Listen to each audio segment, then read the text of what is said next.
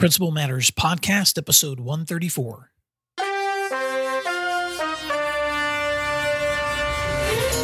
Hi, friends. This is Will Parker, host of Principal Matters, the School Leaders Podcast. Each week, I bring you inspiring, innovative, and imaginative ideas for your own school leadership. This week, I want to talk about creating engaging school cultures with my guest, Dr. Tim Elmore. If you'd like other free resources like this one, you can check out all my posts at my website at williamdparker.com. Several years ago, I was introduced to Dr. Tim Elmore through his curriculum and online resources for leadership. And Tim is best known as an expert in researching generational trends, as well as an author of dozens of books on developing leadership. He may be best known for his Habitudes series. These are books that use images to teach leadership lessons for students from K-12 schools to university settings. And over the past couple of years, Tim and I have developed a strong working relationship. I've attended and spoken at his conferences, and I've heard him present and speak several times as well. And on a personal level, I really view him as one of my mentors. He's a few years older than I am, and we were pleased to discover that we attended the same college in Tulsa, Oklahoma. And as I've talked to Tim about his books and watched him lead others, I have come to admire him as someone who practices what he teaches. That's why I'm so excited this week to bring this interview to you, Principal Matters listeners, as an opportunity to hear us do a deep dive into how you can create more engaging cultures with your students. Let me give a little background on Tim. He's the president and founder of Growing Leaders, a best-selling author and international speaker, and he uses his knowledge to equip educators, coaches, leaders, parents, and adults in imparting practical life and leadership skills to young adults. He has spoken to more than 300,000 students, faculty, and staff around the U.S. and hundreds of campuses. He's provided leadership trainings and resources for NCAA teams, professional athletic programs, government agencies, as well as corporate leadership. He has written more than 25 books, including his newest book, Marching Off the Map, Inspire Students to Navigate a Brand New World, released in 2017. For years, he worked alongside John Maxwell, who says this of Tim, quote, "No one teaches leadership better than Tim Elmore," end quote. So I'm going to transition now into this conversation with Tim, and we're going to cover at least four important topics. Number one, how schools and organizations can create engaging cultures.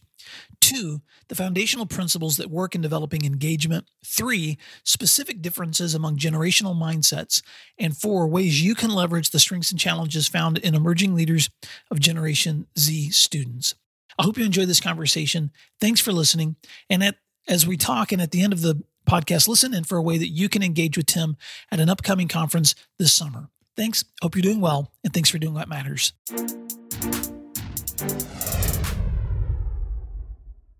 Tim Elmore, my friend, welcome to Principal Matters Podcast. I love you, Will. I love what you're up to, and look forward to this conversation. Well, I'm going to say on the front end of this conversation that we have the privilege in Oklahoma of hosting Tim Elmore for our COSA Summer Conference, June 2019. Tim is going to be keynoting from his book. And at the end of today's conversation, we're also going to share with you a way that you can connect with Tim later in the summer if you'd like to attend the 2019 Roundtable for Principals. But Tim, let me just begin by asking you, before we dive into the how of building engaged school cultures, can you define what you mean by an engaged culture? What does it look like to have an engaged culture in schools? Yeah, that's a great question. I would say if I just described it in a word, it would be ownership. It's where we see students actually owning the culture and the development of the culture, and staff and the custodians and faculty. It doesn't mean we all think alike on everything. It just means every one of us are engaged, and it shows up when maybe students are picking up trash on the parking lot, or they're actually helping a new freshman student that's just come in, those kinds of things. And I've seen it happen. And I think, Will, you have too. So you know it's possible. But far too often, we've got a very fragmented group of people, cliques among the students, and, people just not working together. So we try to enhance the metacognition of a student in a classroom that builds ownership of their learning. And I think it adds to the ownership of the very culture of the school. And, this results in school spirit on Friday nights, at a football game, and all kinds of good ways. In fact, we'll talk about that, I'm sure, in the next several minutes. But I think it's ownership. We all own the building of the culture. So let me ask you this question then. How do we develop leaders for engaged cultures? I've heard you have a leadership development funnel, and I'd love you to walk us through what are the stages in that funnel and how schools can apply it. So listeners, if you'll picture in your mind a funnel where you have a wide mouth at the top and then it gets smaller at the bottom, I believe that when students come onto your school campus, they're entering to the top of that funnel. It's everybody. It's all 1,000, 2,000, whatever you've got.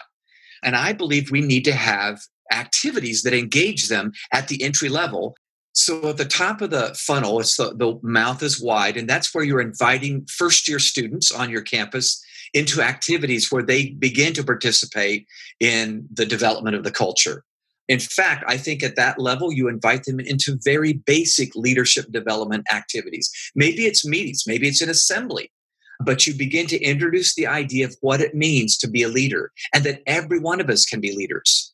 Now, let me hasten to add, that doesn't mean we're all going to be the chairman of the board or the CEO or the president of some organization. We believe leadership has less to do with a position and more to do with a disposition. It's a way of looking at life and seeing the big picture and owning the culture again. So we believe that top of the funnel, the best way to describe it is these are attraction level events. Activities and events that attract a student into, in a very fun way, by the way. In fact, let's say it's an assembly. These students come in and you're having some very, very fun assembly that everybody would be engaged with. And then you begin to wrestle with the topic of leadership. At the end of that, someone steps up and says, now, if you resonated with this, it might not be for everybody, but if you resonate with this, we want to invite you to take another step. And that second step moves them into a deeper level of the funnel. And that would be involvement level activities or events. Now, involvement level would be a little bit deeper level of commitment. Now, there might be homework involved. There might be preparation involved. But these are activities that would build community. So at the assembly, you may not say any community is being developed, really, except we're all having a good time. But at the involvement level, now students perhaps are getting in a smaller group. Maybe it's a specific demographic. Maybe it's athletes. Maybe it's artists. It could be a number of things. But when we did this in San Diego, it was involvement level activities that challenged them to really build relationships. And that was the glue that caused them to stick. Not just stick in school. Hopefully they'll stay in school to graduate, but really to feel like this is not just your school, this is my school. In those involvement level events, you do the same thing you did at the attraction level. You're saying, students, if you're resonating with what we're doing here, I want to challenge you to go deeper in this journey. And that's where you beckon them to the third level of the funnel, and that's service level. Now you're inviting students not to just be a part of a small group, let's say, of some sort, a demographic group, but now you're challenging them to get up off their bottoms and do something, to serve in some way. And I would suggest you have a number of service opportunities available on your campus. And by the way, it's not leadership yet, it's serving in some way. It could be on the campus or in the community. We have some campuses, Will, in Gwinnett County and in the metro Atlanta area where I live, that have volumes of service level opportunities. And some of them are student driven. The students came up with them. So this is where metacognition can be practiced very, very well, where it's not something the adults came up with and passed on to the students. It's actually the students came up with it. Of course, at the service level events, this is another opportunity to beckon them to a deeper level. And that next level that you challenge them to take is as actual leadership. It's a leadership level event. Now, these are leadership opportunities where you not only serve on a team, you might lead that service team. So again, you have volumes of opportunities, hopefully. Most schools that practice this funnel actually end up coming up with new leadership opportunities because they end up having more leaders than they have positions for. We actually ran into this problem in San Diego. We had more student leaders than we had places for them to serve. And I thought to myself one day, what a great problem to have. So these projects are going on, these leadership projects are going on. And then the final level of the funnel, and I'll stop and let you volley back, Will, is multiplication level. Now remember, the base of the funnel, that little mouth at the bottom, is much smaller than the mouth at the top. So not every student comes out, and certainly not all out together, if you will, at multiplication level. But the students that make it all the way down to level 5, the multiplication level, these would be experiences you've created where these students are probably they're for sure upperclassmen, maybe seniors in high school, let's say, and they are leaders of leaders. They would be leaders that are very mature, emotionally mature, that are on top of things academically, that have lots of hearts. They're involved in the campus, and they are actually leading the leaders of the student groups. They would host meetings. They would keep them equipped, keep them encouraged. And these are usually few. You might have just maybe 6, maybe half a dozen, maybe a dozen at the most of these leaders of leaders, but they're the multipliers that make sure that this leadership funnel keeps moving and keeps growing and keeps progressing along the way. So I know that was kind of wax eloquent there, but that would be our leadership funnel. And I believe the last thing I'd say, Will, is we need to make sure we have opportunities at every level for every level of commitment in a student. Obviously, there's going to be some students that couldn't care less. They are just there to do time and get by in school. But you're beckoning all students all the time to the next level of the funnel and providing preparation events at each level for them to move to the next level of the funnel. So that's how we've seen it work. That's one way we've seen it work. That's just one visual, one diagram. But we felt like that's been really, really helpful for students today. Well, that's powerful, Tim. And I'm just going to repeat those levels of that funnel so that listeners can have a picture of that again. So a key way to build engaged cultures in your school is to look at this funnel. Step 1, you said, is attraction. Step 2, involvement. Step 3, service. Step 4, leadership. And step 5, multiplication. And I know that you've seen that in your work, Tim, with college-age students. I know you've seen that in the work that you do. You've grown your own organization, I think, following a lot of those same practices. But you've also been able to speak specifically to educators who are working with this emerging generation, because sometimes with each generation, there's differences that new generations have from previous generations. And one of the core components of your process is involving the next generation. So talk to us for just a minute about what are some of the pros and cons of Generation Z. I know you've spent a lot of time researching Generation Z. It's what your new book is about. And why do you believe that Generation Z can actually help create a leadership culture? Yeah, great question, Will. I would say a couple of things real quick. One, in a global survey on Generation Z students put on by Universum, and they're based in Europe, this global survey discovered that Generation Z has a keener interest in leadership than the previous 3 generations of students. So if you were to do a lag time study on students, dating back decades, you would find there's a greater interest in leadership than the baby boomers, the Gen Xers, and the millennials. Now, I'm not sure if that's because Generation Z across the world looks around them right now and says, oh my gosh, we got a lot of problems. We need leaders. Sure. Or they might look at current leaders and say, I don't know if this generation of leaders, i.e. my generation, is doing a very good job. But in any case, there was a greater sense of interest in leadership. Now, let me hasten to add, you might predict this, listeners. When they say leader, they mean a servant leader. They mean someone that's about empowerment and service, not power trips and control and authority. In fact, let me just give you a great example. Earlier this year, the tragic Parkland High School shooting took place in Florida. Very sad event. But we all remember in March, those students drove a March for Our Lives that included about 400,000, I think I remember, high school students from across the country on different cities and locations, marching on Washington, marching in Florida. The point was that was a student-driven initiative. Mm-hmm. And this is very typical. Activism is one of the favorite words of Gen Z. Whether or not you think they truly are activists or slacktivists, Gen Z really sees themselves as, we're going to do something here. We don't need adults to get permission. We've got access to information on our portable device. You know what I'm saying. They don't need a publisher to publish a book. They don't need a record label to publish a song. Just ask Justin Bieber on that one. So this is a generation that feels very, very much like we can do this on our own. In fact, let me share one more thought that might be fun to talk about, Will. When I think about the different generations as they come of age, and I think about their attitude toward authority, I go way back to my dad's generation, my mom and dad's generation. Their attitude toward authority was respect authority. That was way back in the Great Depression. For the baby boomers, it was replace authority. We were kind of large and in charge back in the 60s and 70s. For Gen X, it was endure authority. It was a little more jaded generation back then, a little more, but a little more cynical. For millennials, it was choose authority. So they were picking and choosing. Life is a cafeteria for them. They were picking and choosing the authority.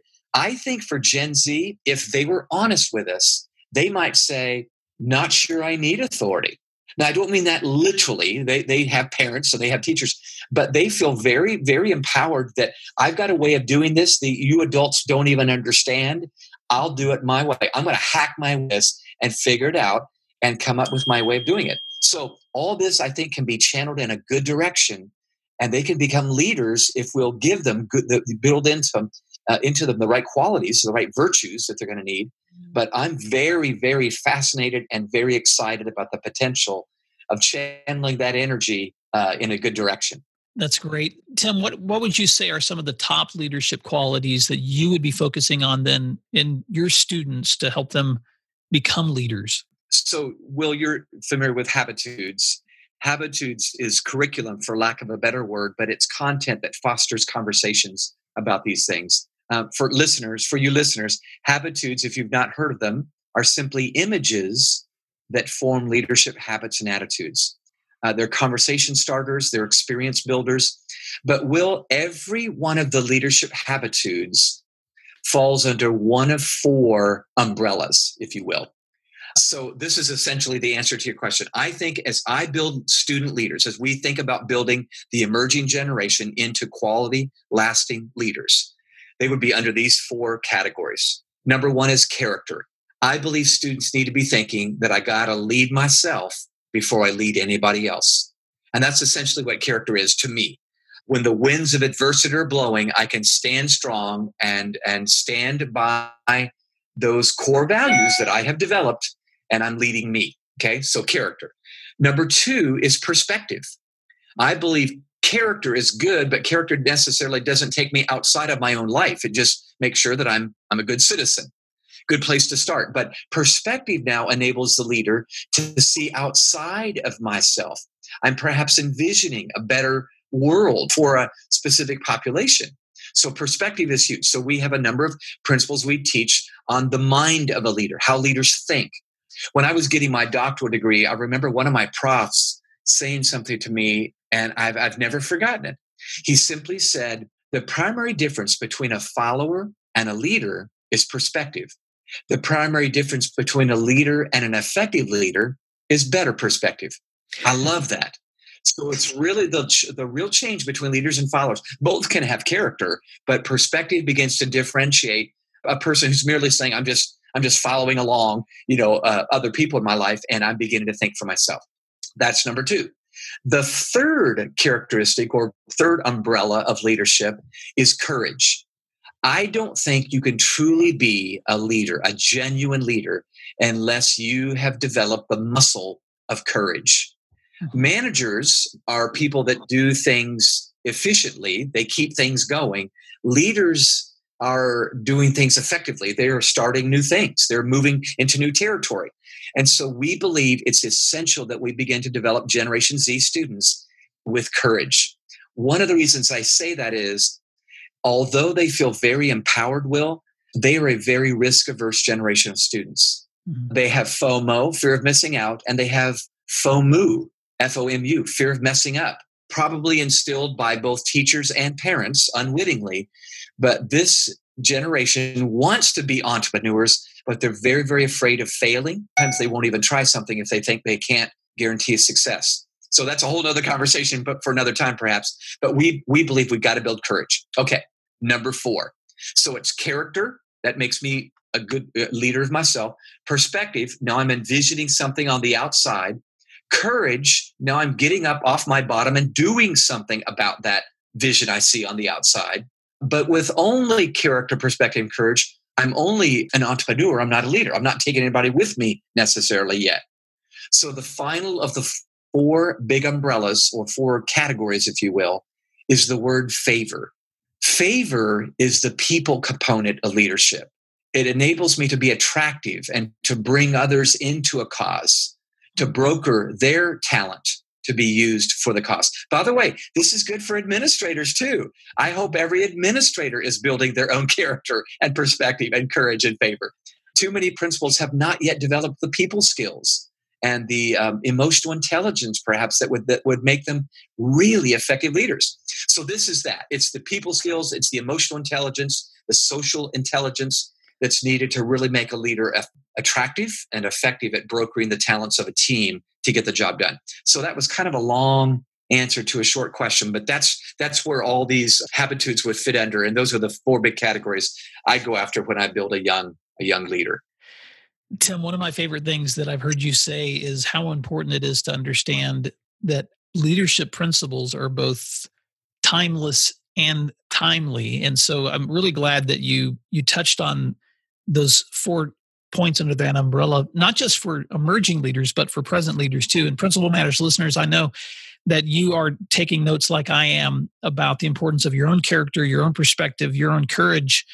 But then that fourth category, favor, are you able to attract others to the vision that you have? And Tim, I think that's a really important aspect that we often forget when we're talking about leadership. And did you have any other thoughts on that? Because I had a follow-up question that I wanted to ask you about working with the next generation on that concept. Well, the only other thing I'd say, Will, is you and I both know, because, and you more than me because of what you do, but we both know principals that have developed that favor component so well that teachers want to follow them wherever they go. If they go to another school or another district, they go, "Can I go with you?" And I'm not saying that's always healthy. I am saying, though, that's an attractive leader. When people are saying, "I want to get under your leadership," you've done something right. So I do want to encourage listeners. I know we're talking about kids today and Gen Z, but I am still on the learning journey myself. I'm still building these very elements, I hope, into my life that make me attractive to potential team members looking at growing leaders right now. So I'll stop there. Tim, I want to give you an opportunity to talk a little bit more about leading this next generations. What changes do you think maybe we should be considering in our own practices that would help us better lead this new generation? That is a fabulous question. I have a handful that might be helpful for listeners to think through. Real quick, Generation Z has grown up over the last, let's say, 18 years, and they've been in a little bit different world than the millennials were in the 80s and 90s when they were kids. So it's been a little bit harder, a little bit darker.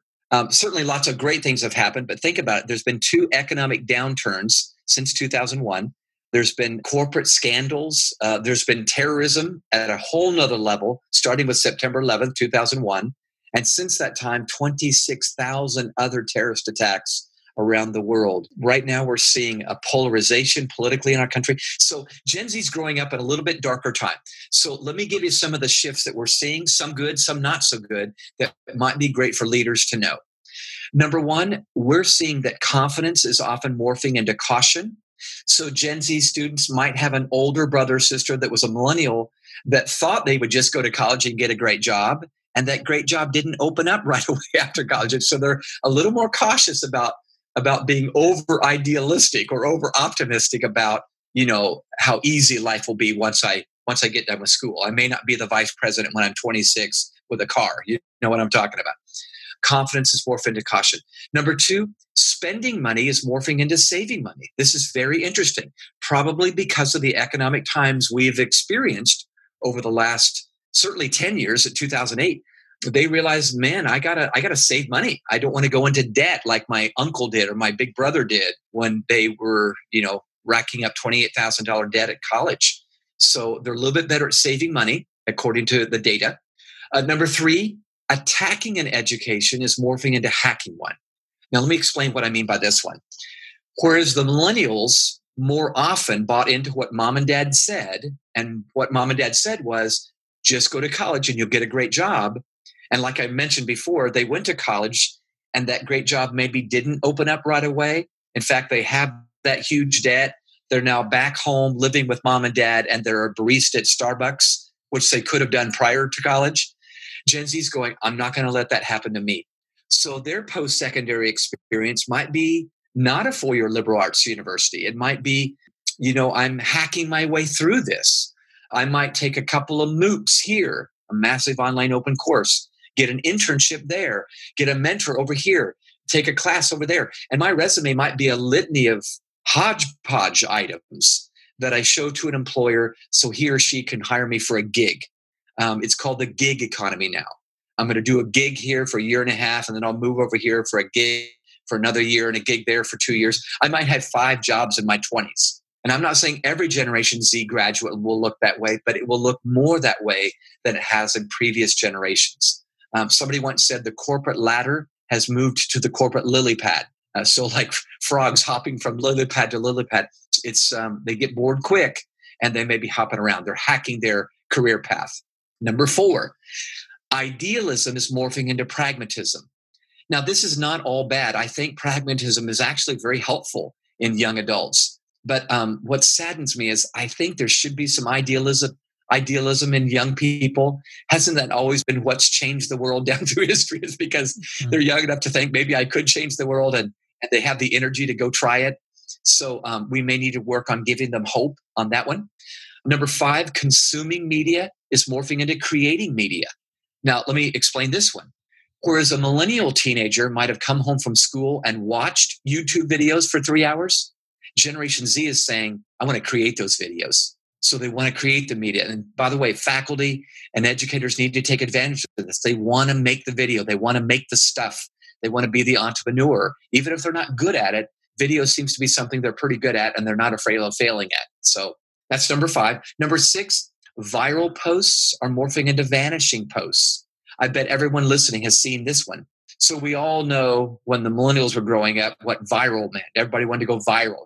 10,000 people saw this, this video. Generation Z has watched what's happened to that sometimes, and they've learned from it. So let's go to a scenario. Let's say a Generation Z teenager has an older brother or sister who went to college, and they went to that party on Friday night and got crazy drunk, and then posted pictures on Instagram of that party. Well, that student forgot they had a job interview on Monday morning, and that future employer could see those pictures and those posts, and they said, don't think I want to hire you. I don't think you're the kind of person we want here. So Gen Z's going, well, I'm still going to go to the party. I'm still going to post, but it's going to be on Snapchat where it will go away and nobody will see what I posted if I don't want them to. So they're very savvy bunch of students in that way. Number 7, I think feeling special is morphing into feeling savvy. So whereas the millennials more or less felt very special, we raised them, giving them trophies just for showing up on the soccer team and told them they were awesome for putting the fork in the dishwasher. I'm kidding here, but we did do that probably over too much. Generation Z is feeling a little more savvy than special. They're realizing life is a little harder than the millennials thought it was, and so we're savvy to what we need to do to make it work for us. 2 more. Number 8, text messages are morphing into iconic messages. Now, what I mean by this one is we're messaging with fewer words and more icons and images and visuals and emojis and bitmojis and stickers. I bet everybody listening would say, yep, I see that now. We're sending video and pictures all the time. I'm saying we need to leverage the power of an image better in the classroom. Images are the native tongue of Generation Z. I believe images are the language of the 21st century, not words. Now, words are important, but in fact, I like words quite a bit. But I think we need to leverage the power of the metaphor. That's what we've tried to do with Habitudes. And then one more. This is a little bit of a sad one. Anticipation is morphing into anxiety. So they do anticipate the future. They know it's coming, but they're anxious. In fact, the levels of stress, anxiety, and depression, mental health issues in general, are higher for Generation Z than any generation of students we've ever measured. The American Psychological Association, the APA, released a statement that just makes me sad. They said the average teenager in America today experiences the same level of anxiety as a psychiatric patient did in the 1950s. I just believe life is not supposed to be that way. So those are some of the pros and cons, some of the shifts that Generation Z brings. Wow. And Tim, your content is so helpful because you spend a lot of time looking at what's happening with our current generation, but then also how can we use those realities to our advantage? And you've touched on that quite a bit in terms of with each of those categories, how do we dive deeper into understanding students? And so I know we're limited as we're wrapping up this conversation, but how can listeners dive deeper into this topic? I know they can connect with you through your books and online. There's also some opportunities where we could connect them with you through some of the upcoming conferences. But what are some ways if listeners want to dive deeper into this topic to get a better understanding of how these generational differences affect the way they lead today's youth? Okay. Yeah. Thank you for asking that. Yeah, we're not hard to find. First of all, our website has so many things on it, many free things, but it's growingleaders.com, growingleaders.com. And in fact, at the top on the homepage, you'll see a tab for blogs. I blog 3 times a week. Will, you and I have exchanged blogs before with each other. It's just, that's one way to continue it if you'd like some research-based articles that we have put out. But then really the event that I would love to encourage administrators to consider being a part of, on June 20 and 21 of 2019, we have a roundtable for principals coming up. And we're very, very, very excited about because we're talking about this idea of building an engaged school culture. And we've decided to bring in the best organizations in the world for this roundtable. So it's limited seating. We're just going to have 200 people for lots of conversation. But we're bringing in execs from Southwestern Airlines because they have such an incredible culture. We have an exec, actually the president of Coca-Cola Bottling Company, coming in to talk about their culture and what they've done to build it. We have a 38-year consultant at Disney World, Walt Disney World, talking about how Disney has done the culture thing. We got Corey Epler coming in for the Department of Education in Nebraska. They've done some great thing with culture up in Nebraska. So if you would like to be a part of this roundtable, you can go to growingleaders.com, check on the event tab up top on the homepage, and you will see the roundtable for principals pop up there. We would love to have you come if you'd like to and be a part of the conversation. I think it's going to be extraordinary.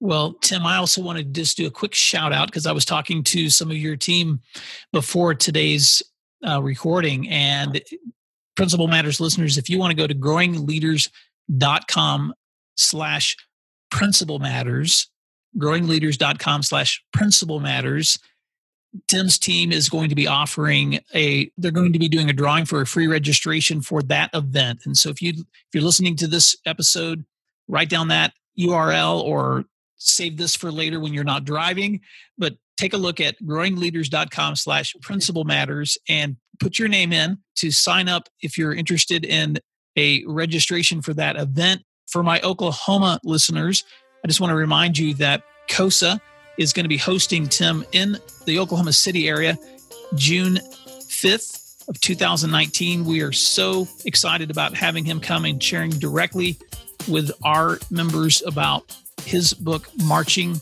Off the Map. Tim, I know that you are busy training, traveling, and growing leaders across, not just here in the continental U.S., but you're overseas as well. Thank you so much for giving us this time. I appreciate so much what you're doing. Thank you for helping enrich leaders because you certainly enriched my leadership. And Principal Matters, thank you guys for listening to today's conversation because what you do matters. Tim, I appreciate you. We'll talk to you soon. Well, thank you for letting me be a part of that.